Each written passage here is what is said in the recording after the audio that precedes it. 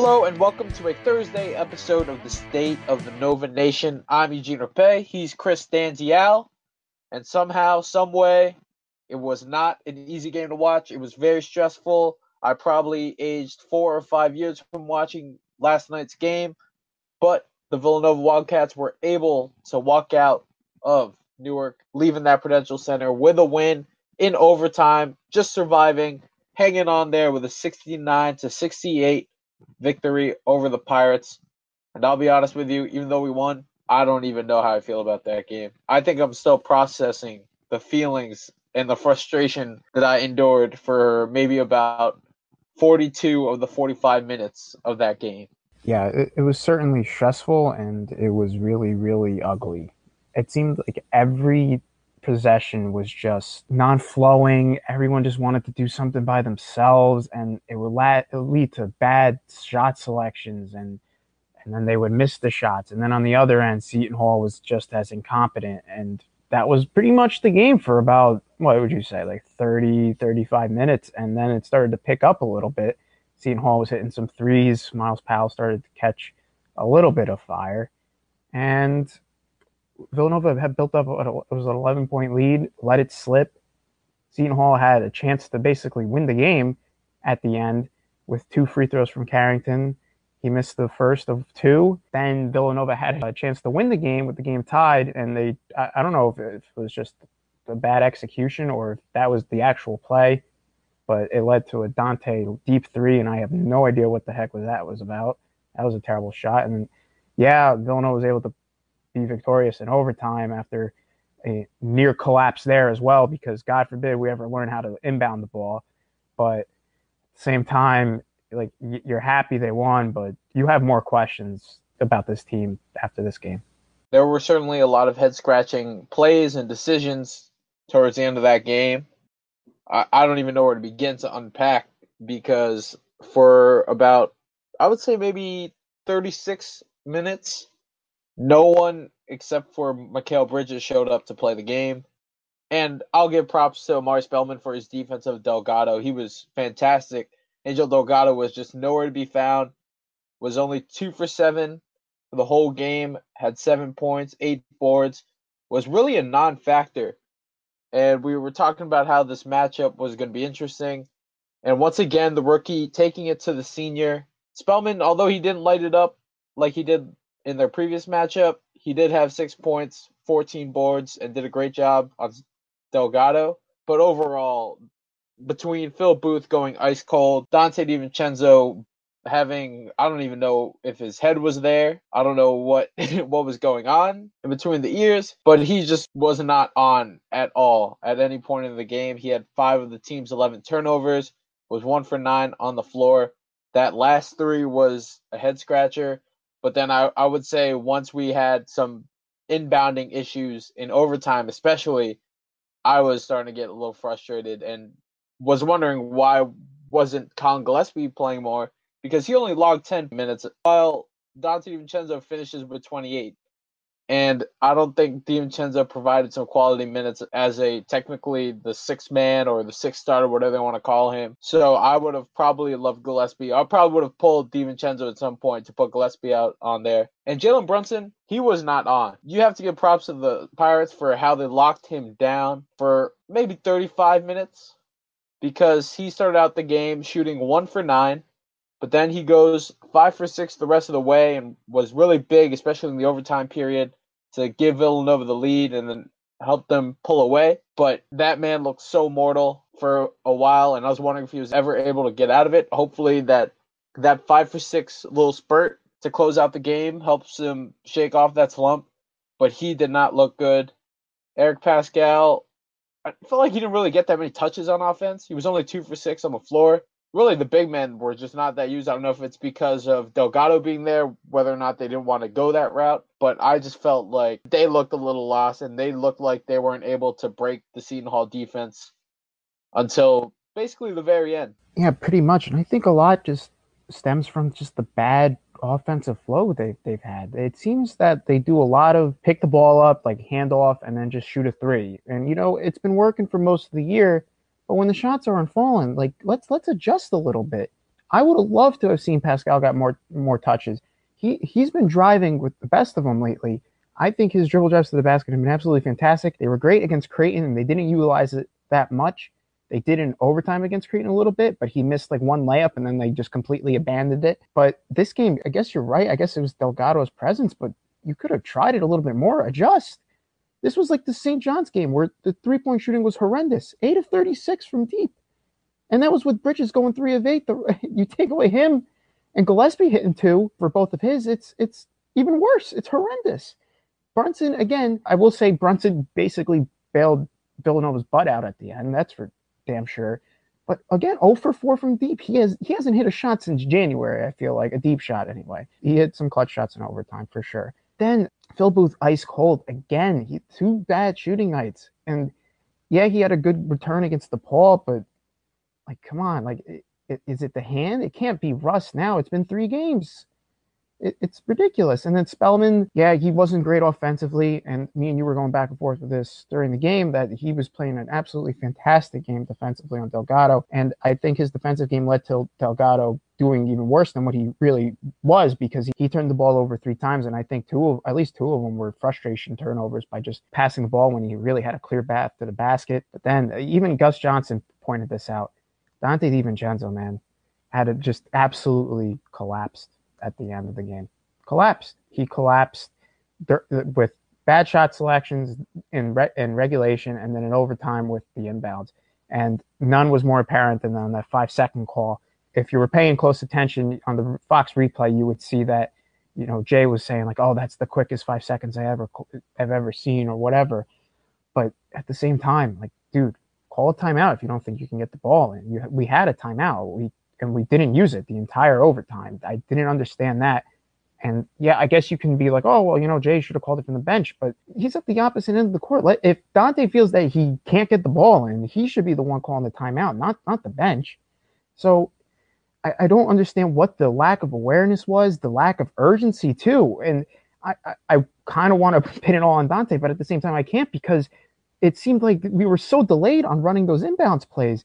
It seemed like Jalen was like waiting a little bit to set up, and the guys were setting up at half court. I'm like, dude, just move to the ball. And then on top of that, one thing that's been driving me crazy, and it's been a theme over this sort of bad stretch we've been having, was no one stops the ball on fast breaks at all. It really didn't matter this much this game, because I feel like Carrington really didn't do all that much, 7 of 19 from the field, but it seems like, he's a slasher. Stop the ball. Someone stop the ball. Someone pick up the man. It's ridiculous. And Dante's a big offender of that too. He just lets guys just drive right by him on fast break, or just trying to get back on defense in transition. It's absolutely horrendous. What's concerning is it doesn't seem like anyone's going to change. And if you're going to get eaten alive by Kadeem Carrington, God knows what's going to happen when you play some of the big boys in the tournament. If you get that far, if you even get past the round of 32 at this point, you're going to get eaten alive. There's got to be some changes, adjustments, something. In 15-16, it was that Oklahoma game that really kind of changed everything offensively. And I mean, yeah, they won, and I'm happy about it, but something's got to change a little bit, just a little bit. This is the best offense in the country, according to KenPom. So I'm not saying we should just tear it all down, but at the same time, it's getting real frustrating when you're seeing your team hack up 36 shots, most of them bad shot selections, and to not adjust mid-game and just say, hey, go drive or something, when in reality, Jalen had to be the one saying, hey, this is my game. Let me take it to the rim, and he was able to hit some clutch shots because of it. Jalen Brunson was really struggling, and he was very frustrating to watch, and it just didn't help that he wasn't making any of his shots. You've seen him make a lot of the shots that he took before, but nothing was going down for him. Phil Booth took couple questionable threes that I didn't really like. But yeah, DiVincenzo wasn't that fantastic, but it's hard to just single him out when not a lot of people executed. But for me, I know you take it to the 5 seconds call. I was more livid at the lazy inbounds pass to Bridges that luckily was saved by Carrington getting a hand in there, and somehow I didn't even think he did until maybe like the third look at the replay, but Carrington got his hand in there and then knocked it out, and because of that, it was still Villanova ball. And then after that, it seemingly looked like another turnover, but instead it was actually a foul on Aaron Gordon. So that put Brunson to the line for the 2 game-winning free throws. In DiVincenzo's defense, I don't think there's ever been a quality inbounding game from Villanova. I don't know if that's something they practice, because I felt like from watching this team over the years, you don't really get easy inbounds. Like it's an aspect of the game that you would think would be easy, but they just don't have it.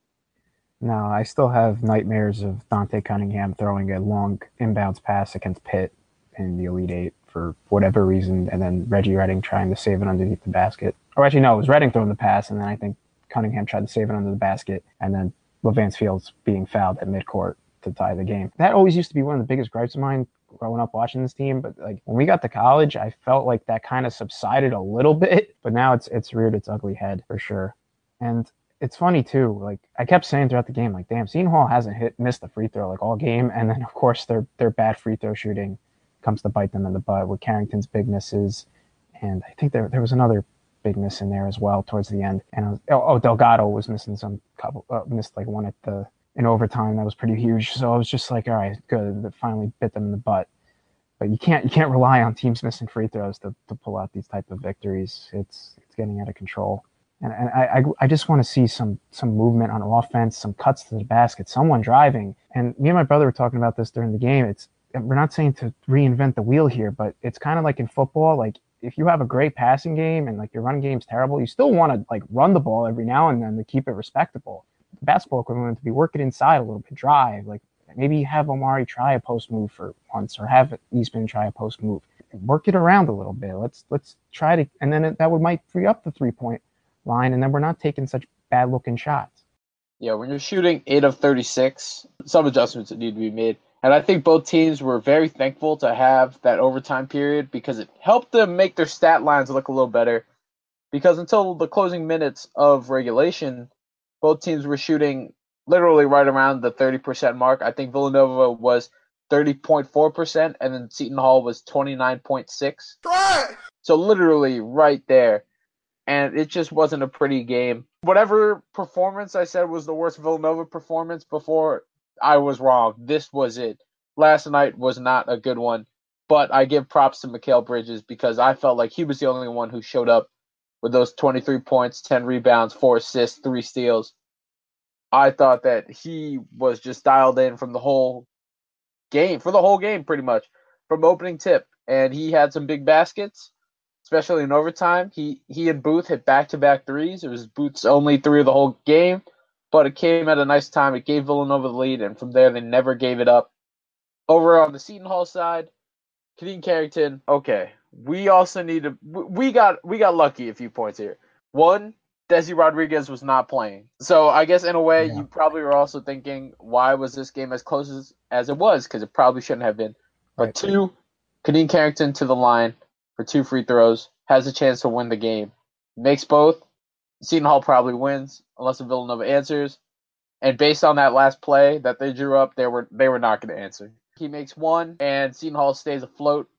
Or he misses both, and that would just be the devastating way for the senior to just choke it all at home. Fortunately, he bricked the first and made the second to keep things tied. But if he made both free throws, and the play that we drew up for the win was the exact same one that was used, in which instead of driving the ball to the basket, hopefully drawing a foul, we weren't even in the bonus until like the final minute of the game, when they decided to hack us and send us to the line. Yeah, they needed like 4 fouls to just get us into the bonus. Yeah, exactly. That weird cutting play where DiVincenzo has to go all the way back beyond the arc to get the ball and then pop a 3. Yeah, that was not pretty.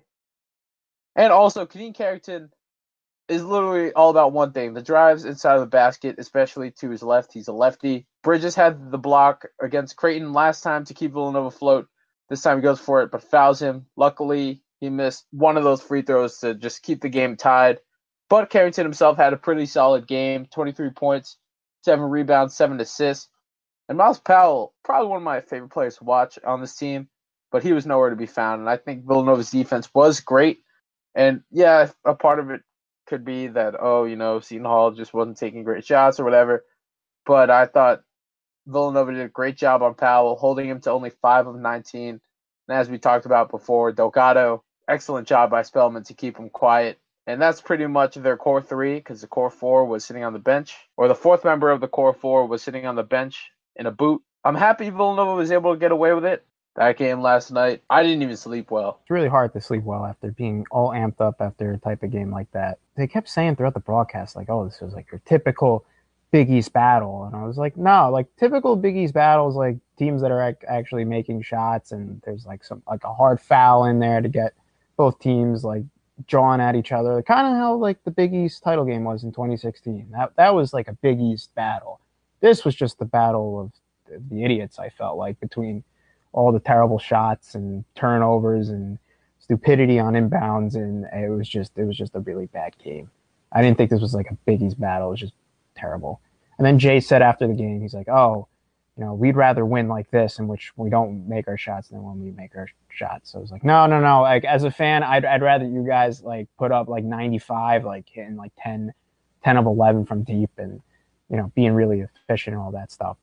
But I guess if you want to take some silver linings into this, it's you won, and these are the type of games you're going to have to win in the tournament. All those cliches stuff, but at the same time, this is almost like a pattern here with the type of play they've had, and I really hope it changes.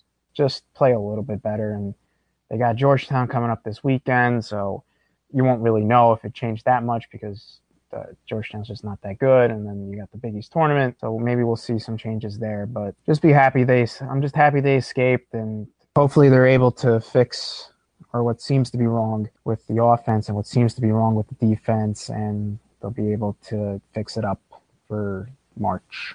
See, I actually didn't even think the defense was that bad, but the offense, for the number one ranked team offensively, according to KenPom, did not look like the number one ranked team offensively, according to KenPom. It was just so sloppy. Right. Yeah, no, it was. But I'm not saying this game specifically. I'm just saying in general, this past, 6-7 game stretch with the 3 losses, I feel that we've been exposed a little bit. I feel like a lot of flaws have shown, and I just want them to be corrected. I will agree that the defense was pretty fine this game, but I'm just saying in general, I feel like they got to just take a hard look at themselves and just say, hey, maybe we should fix ABC. And I think they're capable of doing it. They've done it before in the past, but I don't like seeing this trend of where it's the same stuff game in and game out. I will say, though, even though we did win in such a sloppy fashion, I'm just glad that we did not lose to Seton Hall. I've told you before, I just can't stand it. Can't stand it. I won't go to the Rock for a Seton Hall Villanova game. I don't think I should be allowed, honestly. I would not take it well. Yeah, you've had your fun at that arena, that's for sure. It's always great to beat Seton Hall. We were able to hand Seton Hall an L in their national championship game. And their senior night, nonetheless. True that. And now we have an old rival to close out the regular season. The first game of March, Big East Tournament, Selection Sunday, NCAA Tournament, all just around the corner.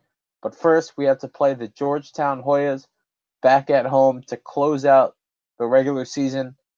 KenPom gives Nova a 96% chance to win, and he's predicting a 20-point blowout for the Cats. I hope it's at least a 20-point blowout win. I don't think I can take any more of these close overtime games.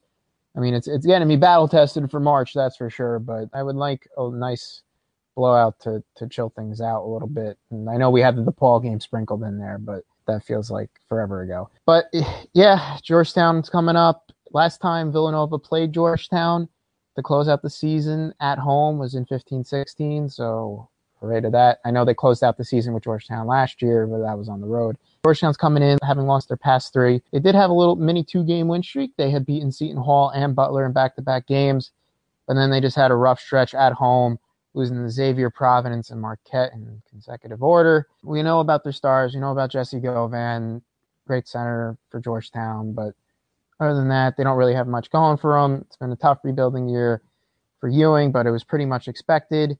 I think they're pretty much locked into as the 8th seed in the Big East tournament. I don't know how the tiebreakers would work if St. John's or DePaul were to win over the weekend. They might drop to 9 or 10, not exactly sure, but they're pretty much locked in at 8. So they'll be on the other side of the bracket most likely. Thankfully, the regular season's almost over. I just want to get to the tournaments, and I want to get to some real meaningful basketball. The last time Nova played Georgetown earlier this season, the Wildcats ran an absolute clinic on the Hoyas, and that was at the Verizon Center. Or it's not even called the Verizon Center anymore. I think it's the Capital One Arena now. Yeah, I think it is. Yeah, so just imagine what Nova will do at home at the Wells Fargo Center. Granted, it wasn't a nice performance offensively for Nova, but I feel like being able to just go back home, finally putting an end to that crazy stretch of road games, probably do wonders for them. I don't see Villanova dropping this game at all. Georgetown, we talked about it before, but as you said, Jesse Govan is their main man, but also I'm going to give some props to Marcus Derrickson. This is such a front court heavy team with Govan, as some people think that he might be a possible NBA draftee, maybe second round or at some point. Marcus Derrickson is another tough interior forward. He stands in at 6'7". He's a junior, and he has a little bit more range compared to Govan. And I feel like he's a little more tougher too when it comes to just doing the scrappy stuff. But Govan's clearly talented. I guess they both learned a lot from having Patrick Ewing as their head coach. Maybe learn a couple moves or two that the old big man used to use back in the day with the Knicks. And it's definitely done a lot for them. And I think it's something that John Thompson III wasn't able to do. Kind of unlock their potential and make them the forefront of the team or use them as such a featured role. And they're really thriving in it in the way that Ewing runs the system down there. I don't see Georgetown winning. I think Nova will close out the regular season with another win. And hopefully, very unlikely though, DePaul is able to pull off an upset of Xavier so that we can take the 1 seed in the Big East tournament due to tiebreaker rules and we'll get a share of the Big East regular season title, yada yada. But yeah, I just don't see that happening. If it does, we need to take care of business against Georgetown, which I think we will.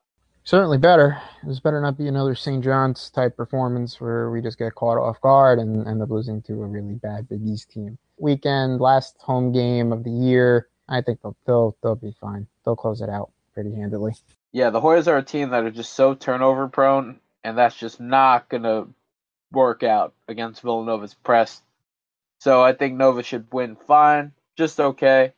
This game will tip off this Saturday at 5 p.m. and you can watch it on Fox. It's the last regular season game of the year, and it's your last chance to watch the Cats at the Wells Fargo Center.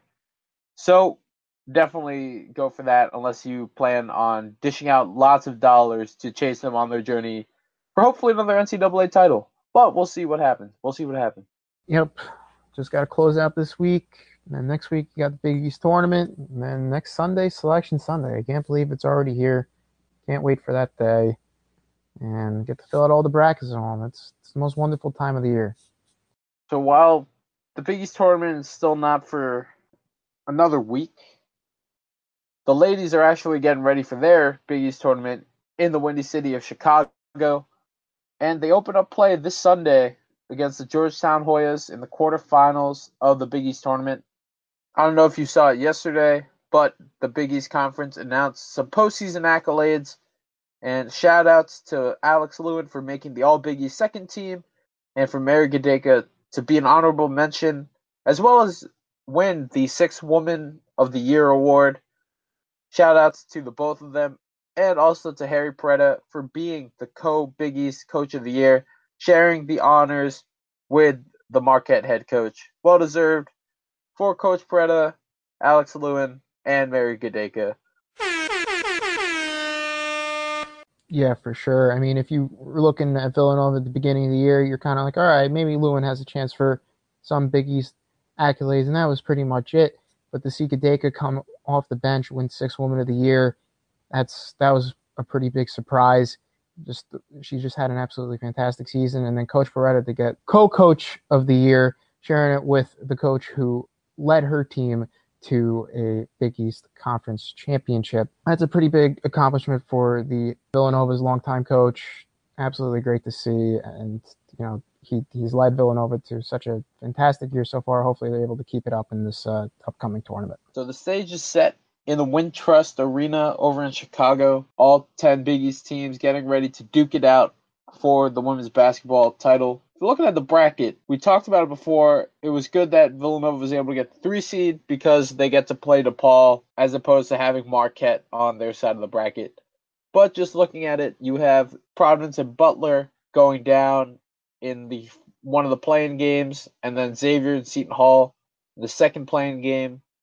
Winner of Providence Butler goes on to play Marquette, while the winner of Xavier and Seton Hall goes on to play DePaul. This Georgetown Villanova game, I will be honest, is probably a lot tougher than it seems. Georgetown overall is like a 500 team, sub 500.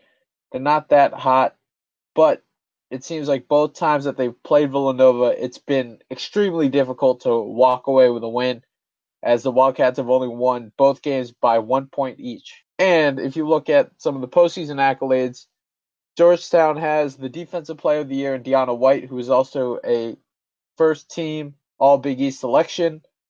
And they also have one of the most improved players with Cynthia Petke. Chris, we got this on a late Sunday tip-off over in Chicago on Sunday. Do you think Villanova will pull it off? Do you think they can hold off the Hoyas for a third time this season? I don't know, man. This is a really tough game to call. My first gut was like, yeah, they're gonna win. They'll play DePaul, and maybe they could beat DePaul and play for the Big East title. But yeah, like, you examine these games a little closer. Only winning by 1 point both times, kind of by the skin of their teeth. You're like, I don't know. Maybe Georgetown might be a better team, not a better team than Villanova, but might just match up better against Villanova than most, and they can really pull one out. And I am a big believer in teams not being able to beat other teams 3 times in a year, especially if you don't throw a loss in there. So to go undefeated 3 times, especially if it's a close talent level. So I'm really hesitant to pick Villanova here. This is a really tricky game, and part of me thinks that they might overlook them and look at DePaul for the next game. But at the same time, I do feel that Villanova on a neutral court will take care of business. I think they'll be fine. I think Coach Ferretta won't allow them to overlook this game. I think they'll be able to clamp down, and I think they'll be able to beat Georgetown's stout defense and hopefully shoot the lights out and move on to the semifinals against DePaul. Interestingly enough, Georgetown is actually the only team in the Big East that was able to knock off the 2 big-time favorites, DePaul and Marquette. They split the series with the both of them, and no team has been able to do that. Villanova came close by beating DePaul and having 2 really tough games against Marquette, but Georgetown was actually the only team to actually be able to beat both teams at least once this season. So even though Georgetown isn't exactly fantastic, coming in with an even 14-14 record, a 9-9 record in the Big East, they have given Villanova some tough times. It's tough. It's tough because when you look at it a little more, you just see with the way that they've played Villanova twice this season. Both times were super close, and I don't think, maybe the third time is a charm for them. But I don't think that Villanova, being on the mission that they're on, I don't think they're going to accept a first-round Big East tournament loss. So I have them beating the Hoyas and advancing to probably playing DePaul. Yeah, I hope you're right. I really do. And if you really want to look at big picture here, we've talked about it last episode, but we're pretty convinced that they are safe for the NCAA tournament, but you don't want to take any chances. Take care of business against Georgetown. And if you play DePaul, you lose to DePaul, okay, no harm, no foul. So it's they're sitting in good position, but just to be sure, lock down this game and they'll be in the tournament.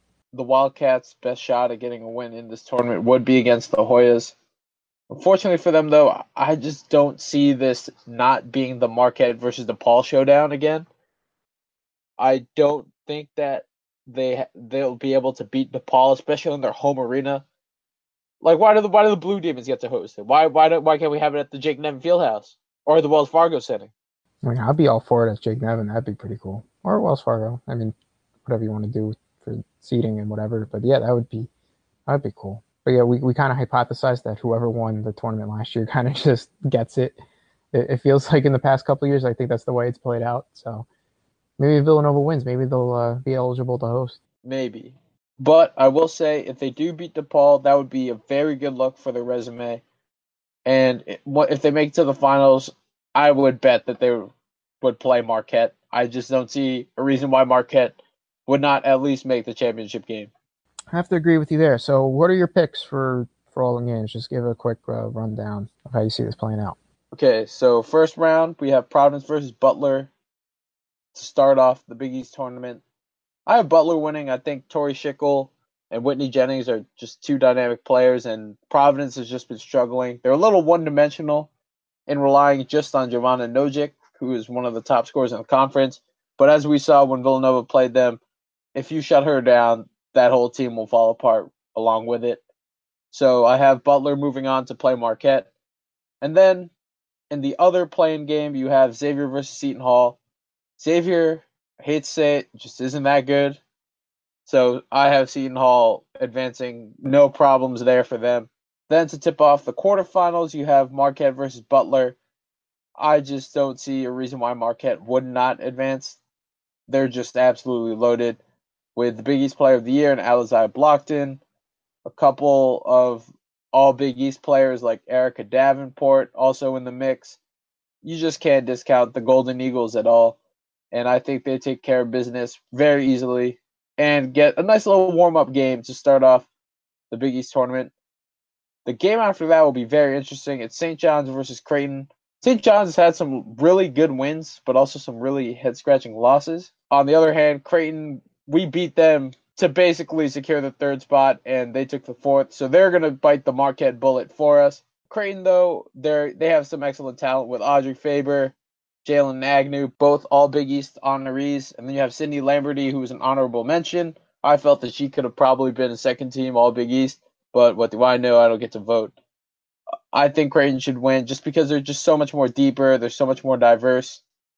And yeah, I guess going chalk. I guess we're going chalk so far. Chalk so far. Then in the third game, you have DePaul versus what would be Seton Hall. Seton Hall, I will say, has played their best basketball since their top player just decided to quit the team and didn't want to have anything to do with it anymore in January. But somehow they've been playing some pretty good basketball. Unfortunately, it's against DePaul. You're playing on DePaul's home arena. I give it to the Blue Demons. They probably take care of business easily. Then with Villanova Georgetown to close out the night, I'm going with the Wildcats. I think they get at least one Big East tournament win. Anything else after that would be a bonus. Then in the semifinals, Final Four, Marquette versus Creighton. Creighton is good. Creighton's tough. They did actually beat Marquette in their previous meeting back in early February, beating them by 1 point, and they did it on the road too, which was absolutely impressive.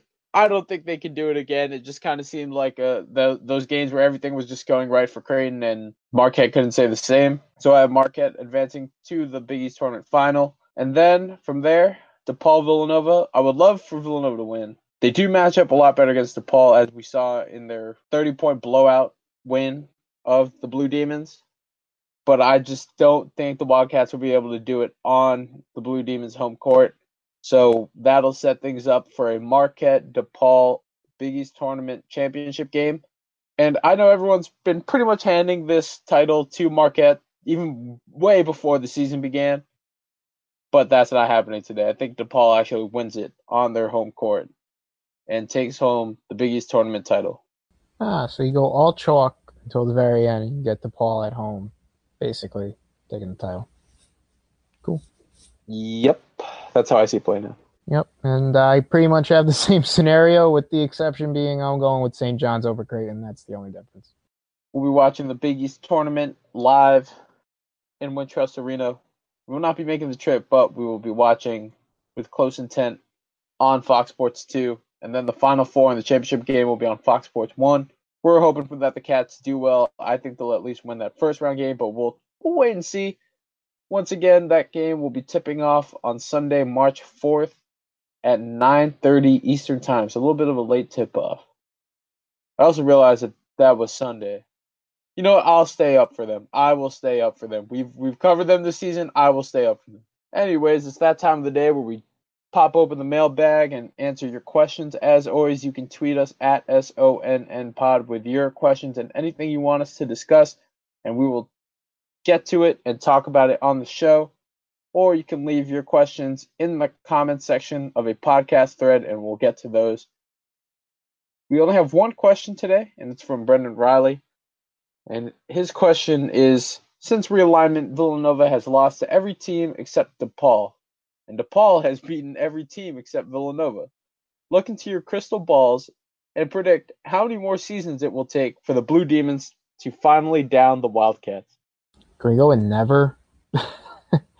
I don't see it any time in the near future.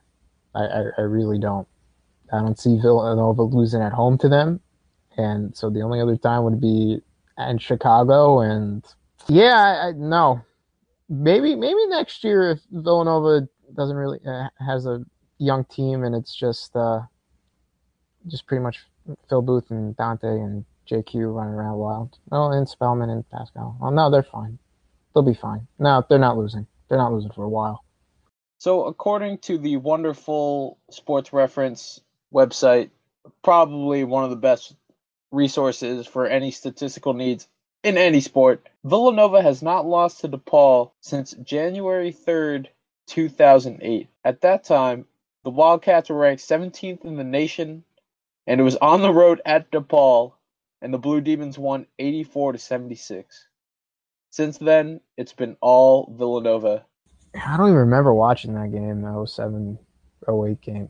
That was, I don't even remember that being a big deal at the time. I don't know. I feel that the whole 12 seed beating Clemson and then Siena against Sweet 16 by some stroke of luck kind of erased any DePaul memories. But yeah, that's a long time. That is a real long time, and I don't see it happening anytime soon. Hopefully it doesn't happen anytime soon. And then before that, DePaul won in 2007. But then, if you're looking for the last DePaul victory before that, you're going to have to go all the way back to 1979.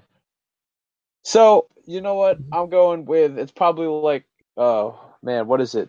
I'm blanking on the exact number right now, but I don't know if you saw it. And I think, like, Pennywise comes out, every 31 years or whatever it is? It's going to be every 31 years. Yeah. Every 31 years, DePaul comes out for a victory and then just goes back into its hole, feasting on the misery of its fans. I just got an update, and my sources told me that it's actually 27, not 31. I was going to say 26, but yeah. So let's see. They last won in 2008. So you add 27 to the equation, and that means 2035. Yeah. That'll be the next DePaul victory, 2035. I will say, though, I feel like DePaul has just been doing this to themselves, though.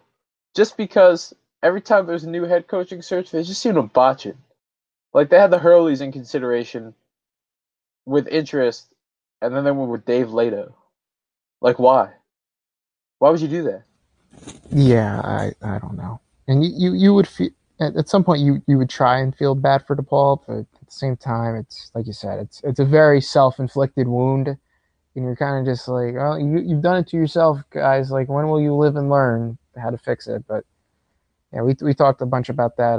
Was it the last episode or a couple episodes ago? We kind of ripped DePaul for poor coaching searches, but yeah, it's I don't know if they'll ever get it under control there or find the right guy. I mean, you got to figure eventually they will. And I hope for the Big East's sake they do. But so right now, as we sit here in 2018, doesn't look good. Yeah, they have this wonderful basketball hotbed right in their backyard, and they can't own it. Then you have verbal commits from like 7th and 8th graders. And then when it looked like the future was bright with a 4-star guard coming your way, top 100 recruit Tiger Campbell, he comes to his senses, wakes up one day, and just decides to say, oh, JK, I'm actually not coming back. And then he said, oh, wait, actually, you guys are one of my final schools that I'm considering. And then once he said that he was going to announce his school, he took an extra 2 days to finally make his decision after that. So he literally left DePaul hanging at the edge of his seat, only to find out that he was still not, in fact, going there. Yeah, what a disaster. And it seems that some programs are just plagued like that. It always seems that they have some issue going on and they just can never shake that bug. And Paul is certainly one of them. Well, that's all the time we have for today. Thank you so much for listening to the State of the Nova Nation podcast. If you haven't already, please subscribe on iTunes, Apple Podcasts, Podomatic, or on Google Play. You have a lot of options. Also, don't forget to check back at vuhoops.com. We will have all your basketball and athletics needs. Please follow the site on social media at vuhoops. That's good for Twitter and Instagram. And you can follow me, Eugene Rapay, at EURapay5. And you can follow me, Chris Stanziel, at the Stansman on Twitter. Nova Nation, happy Thursday. Hope you all have a good weekend. It's already March. Can you believe it? March 1st. It's only a matter of time before we start filling out those brackets.